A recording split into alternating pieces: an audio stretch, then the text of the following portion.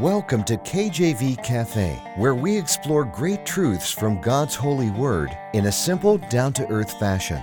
Romans 10:17 shows us where faith comes from. So then faith cometh by hearing, and hearing by the word of God. Let's grow our faith together in the cafe today. Our program is hosted by Pastor Clark Covington and brought to you by Heartland Ministries. Grab your Bible and a hot cup of coffee or tea and join us now as we explore God's holy word. Amen. Glory to God. Good to be here. Today we are concluding our series, a 4-part series on the body of Christ. You think of a body, what does it mean? It means harmony and productivity, all the parts working in alignment with the head. The church body, the body of Christ, is mentioned often in Scripture by preachers, and yet we don't know that much about it, do we? We even partake in the Holy Communion with the bread and juice symbolizing His body. So we have a body ourselves that we can relate to this concept, this idea of being the church body. And as we wrap up this message here, I want you to think about your role in the church body. Are you involved in a local church? COVID really threw a curveball to a lot of local churches. Amen. I wish I could say that was the only reason our attendance isn't amazing, but that's another story. Amen. We're just a small little storefront church out in Lincoln, North Carolina. Amen. But many churches did see, I think, a significant drop in attendance and even drop in membership, so to speak, or active membership because of COVID.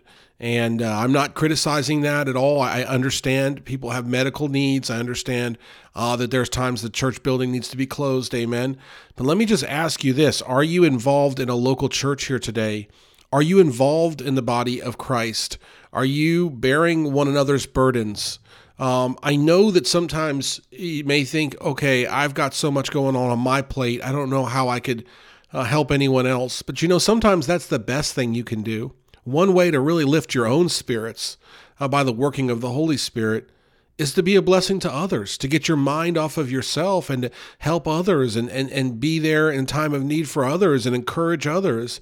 It's like a shot in the arm, again, in these last days and these crazy quarantine days and these days and times where, church has become something that some people don't go to. And I drive by some churches that have full parking lots, and I praise God for that. Amen. And I praise God for those that are involved in the church. And I know some, again, are shut in. They can't go to church, or physically there's a threat there because of a virus or whatever else. I get that. But you can still pray for the church. You can still do your very best to be there for your brothers and sisters in Christ, even if it's a letter, even if it's a pat on the back, even if it's a note, even if it's a text message, whatever it is, it can mean a lot. And we are called as a body to love one another. Now, that being said, as we pick up here in the 4th part of this 4-part series on the body of Christ, this is the part of the message where I'm diving into not accepting sin. And so we don't accept sin in the body of Christ. We don't want to accept sin. Sin is a disease. It is the Bible says the wages of sin is death. Amen. And when we have sin, it festers in the body and it can hurt the body like a disease would hurt the body. I'll tell you what, when I'm sick, I don't accept that. I want my body and my cells and everything to beat that back as quick as I can and get healthy. Amen. And so we need to make sure that we're not accepting sin in the body. It doesn't mean we don't love the sinner, but we don't love the sin. Amen. We love the sinner. We don't love the sin. We have to call a spade, so to speak, and we have to tell people the truth out of love in a loving, peaceful way, not to embarrass them and not to be obnoxious, but to help them understand that we are called to a holy calling, that we are to be set apart, a separate people, a peculiar people. We are to be one that is trying our very best to live as far off from sin as we can. No, we're not perfect. Yes, we're in the flesh. But we need to identify when there's sin in the body, and we need to deal with it directly because the Bible calls us to do that. Amen. And that's part of being a mature Christian, understanding how to deal with it and understanding that it's for that sinner's benefit that we deal with that directly and that we don't accept sin. So we'll pick up here, last part here, 4-part message on the body of Christ, dealing with sin in the body. Now, that doesn't mean, the Bible is very specific about this, and I think there's a reason why it's specific. If you have someone in the church body and they are living in sin, and you are trying to show them their sin as privately, right? Not in public and not with authorities or people that are not in the church, but you're privately trying to tell them, hey, this is what's going on. This is a sin. You shouldn't be doing this. The Bible says you shouldn't do this. I'm telling you because I love you. God's going to bless you when you get right with him. You got to repent and stop doing this. And that person is angry and doesn't want to deal with you, and you've tried to bring it up with him. The Bible says, turn away. Amen. Just turn away. Get away. Okay. So I'm not saying to accept sin in the church. Amen. God forbid we do that. But what I'm saying is, the petty stuff, the dumb stuff, the stuff that does not really matter. When we're creating divisions, okay? Somebody, didn't invite you to their birthday party. Who cares? Just love them, pray for them, and let the church body be edified. I hope that makes sense. Finally, the head of the body. Who's the head of the body? That's Christ. And to give Christ all honor and due and everything. I wanted to put this point first, but I guess it flows better in the third part. He's the head of the body, okay? Christ is the head. All preeminence goes to Christ. He is the boss. As the head of our body, the brain tells our body what to do. Christ should be telling us what to do, amen, through the working of the Holy Spirit and his word, amen. Colossians 1:12-20, giving thanks unto the Father, which hath made us meet to be partakers of the inheritance of the saints in light, who hath delivered us from the power of darkness, and hath translated us into the kingdom of his dear Son, capital S Son, in whom we have redemption through his blood, even the forgiveness of sins, who is the image of the invisible God, the firstborn of every creature. For by him were all things created that are in heaven, that are in earth, visible and invisible, whether there be thrones or dominions or principalities or powers. All things were created by him and for him, and he is before all things, and by him all things consist. And he is the head of the body, the church, who is the beginning, the firstborn from the dead, that in all things he might have the preeminence. For it pleased the Father that in him should all fullness dwell. And having made peace through the blood of his cross, by him to reconcile all things unto himself, by him, I say, whether they be things in earth or things in heaven. Okay, so here we see in Colossians 1:12-20 that the head is Christ. We see Christ's role. He is the one that brought reconciliation.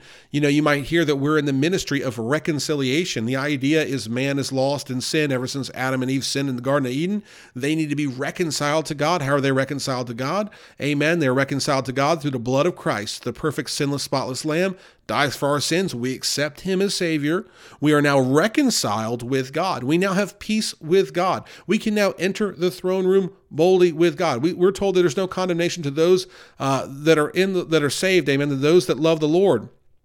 We are reconciled to God through Christ, and he is the preeminence. He's created everything. Do you know Jesus was there and created the earth and everything we see? That's Jesus, amen. Do you understand that? He is the visible of the invisible God, amen. People think Jesus was just here in his earthly ministry. No, he was there from the beginning, and he is all things, and everything was made for him and by him, and nothing was made without him, amen. So his position is the head of the body. He is, for lack of a better term, the boss, the brain, the everything, the all in all, the one that we seek, the one that we follow, the one that we are obedient to. He is our master, amen. Oftentimes in the Bible, in the New Testament, people that interfaced or dealt with Jesus would call him master. He is our master. So we are like slaves to Christ. He is our master. So if you are the foot and master says step, you step. Amen. You're the hand and master says grab, you grab. Amen. That's how it should be. We see power here. I love that word, preeminence. Oh, he is preeminent in all things. He is first. I preached that a year or two ago about preeminence. God is first. Jesus Christ is first in all things. Amen. He is preeminent. He is first in all power. He is first in all knowledge, all wisdom. Amen. He is also first in our lives. He should be first. And you may have something else that's first. Maybe it's a BMW. Maybe it's a comic book. Maybe it's a fashion designer. Maybe it's an individual. Maybe it's a college. Maybe it's a job. Maybe it's a whatever. Is Jesus Christ preeminent in your life? We as a church body should have him preeminent in our lives individually so that he'll be preeminent in the church body overall. And we see that he made peace through his finished work on the cross. salvation. This is how we're saved. And this is how we are bought into the church body. We are bought with a price, amen. We are not our own anymore. We are the Lord's, amen. And we are part of the church body. And when you get this whole idea, this doctrine of the church body, and Christ being the preeminent head, it will change the way you act, because you will no longer think, I'm going to pursue what I desire, which, by the way, when you pursue what you desire, will leave you feeling empty and alone. And that's a promise. The only way you have true peace is pursuing what Christ wants you to do, because he made you. He made every part about you. And he said, I made you the foot, and I have a great plan for this foot. And this foot has all the little things that it needs to be a wonderful foot. But here you are over here trying to be the hand. And I know it's a simple example, but the idea is God made you a certain way, and he has a wonderful plan for you. And you're saying, okay, preacher, I've heard that a million times. Well, it's true. Amen. I lived for myself for 30 some years and dealt with every kind of misery and sorrow and snare you can imagine. And I gave my life to God, and it was like the biggest just lift off of my shoulders. And the Lord just started working things out. And I'm like, I didn't even do anything. And he works this thing out and that thing out. And he gave me a wonderful wife and a wonderful family. And I could testify how he has blessed me richly simply by me being obedient to him and saying, I'll fall in line with what you want me to do. Amen. And I'm willing to try my very best to bear the burden of others in the church body. And oh, how many people in church, they just want to turn their back on those things. But we can't. He is preeminent. We must put Christ first in our lives. And we must put Christ first in our Christian service. It shouldn't be about what we want to do or what we think is right. Amen. It should be what Christ calls us to do. And oh, what a difference that makes. We will think in our heart that there's a good idea that we should do. And the Lord may not want us to do it. And yet we may talk ourselves out of something God wants us to do. So put Christ first in your life, right? In all that you do. And the rest, by the way, will follow. If you are seeking the Lord every morning and you're going to him, you're praying, you're repenting, you're saying, Lord, please forgive me of any sin that's gotten in the way between you and myself. And Lord, show me that sin so I can identify it and I won't do it anymore. And you're reading the word and you're drawing close to him. He's going to draw close to you. And guess what? The rest is going to start to fall into place. You put him first in your life. You're going to put him first in your Christian service. You're going to be very concerned with what he calls you to do. You're going to be very concerned with his commandments. You know, the Bible says, Christ says himself, if you love me, keep my commandments. Well, if you love Christ and you want to keep his commandments, how can you keep his commandments if you don't know what they are, if you never get in the word? Pray, repent for the sin that's driving a wedge. Seek God's will above your own. We are like the head in a lot of ways. You know, he is the head. And we are like the head in a lot of ways because we are part of that body. And so we are buried with him when we die to self, when we accept Christ as Savior. We count that cost and realize we're a sinner and we need a Savior. And this is the only way. The Bible says that the only way to God is through Christ. He is the door, amen. And the only way to get to God is through Christ. The only way to get to God's heaven is through Christ. Everything is through Christ. We're buried with him. We die with him. We suffer with him. We're risen again and we suffer with him. We go through trials and pains and tribulations. We suffer with him. And guess what? We gain a great inheritance with him. That's Romans 8:17. Being buried with him is Colossians 2:12. So here's what we've learned. The body of Christ is one body with many different members. We need to bear each other's burdens. The body of Christ, while different, is to think alike, Christ-like in all that we do. And Christ is preeminent. He's the King of Kings and Lord of Lords. Being in the body should instill obedience to the head, to Christ, the King, the Lord of Lords. Thank you so much for listening. Please don't let this message just go in one ear, out the other. Apply it to your heart. Get on fire for God. Be excited about being part of the church body and watch what God will do with you. Thanks for listening to this episode of KJV Cafe. Have a question for Pastor Clark? Email him directly at clark@enduringpromise.org or visit kjvcafe.com and click the envelope button on the homepage. Our program is hosted by Pastor Clark Covington and brought to you by Heartland Ministries. We'll close today with Psalm 119, verses 166 through 168. Lord, I have hoped for thy salvation and done thy commandments. My soul hath kept thy testimonies, and I love them exceedingly. I have kept thy precepts and thy testimonies, for all my ways are before thee.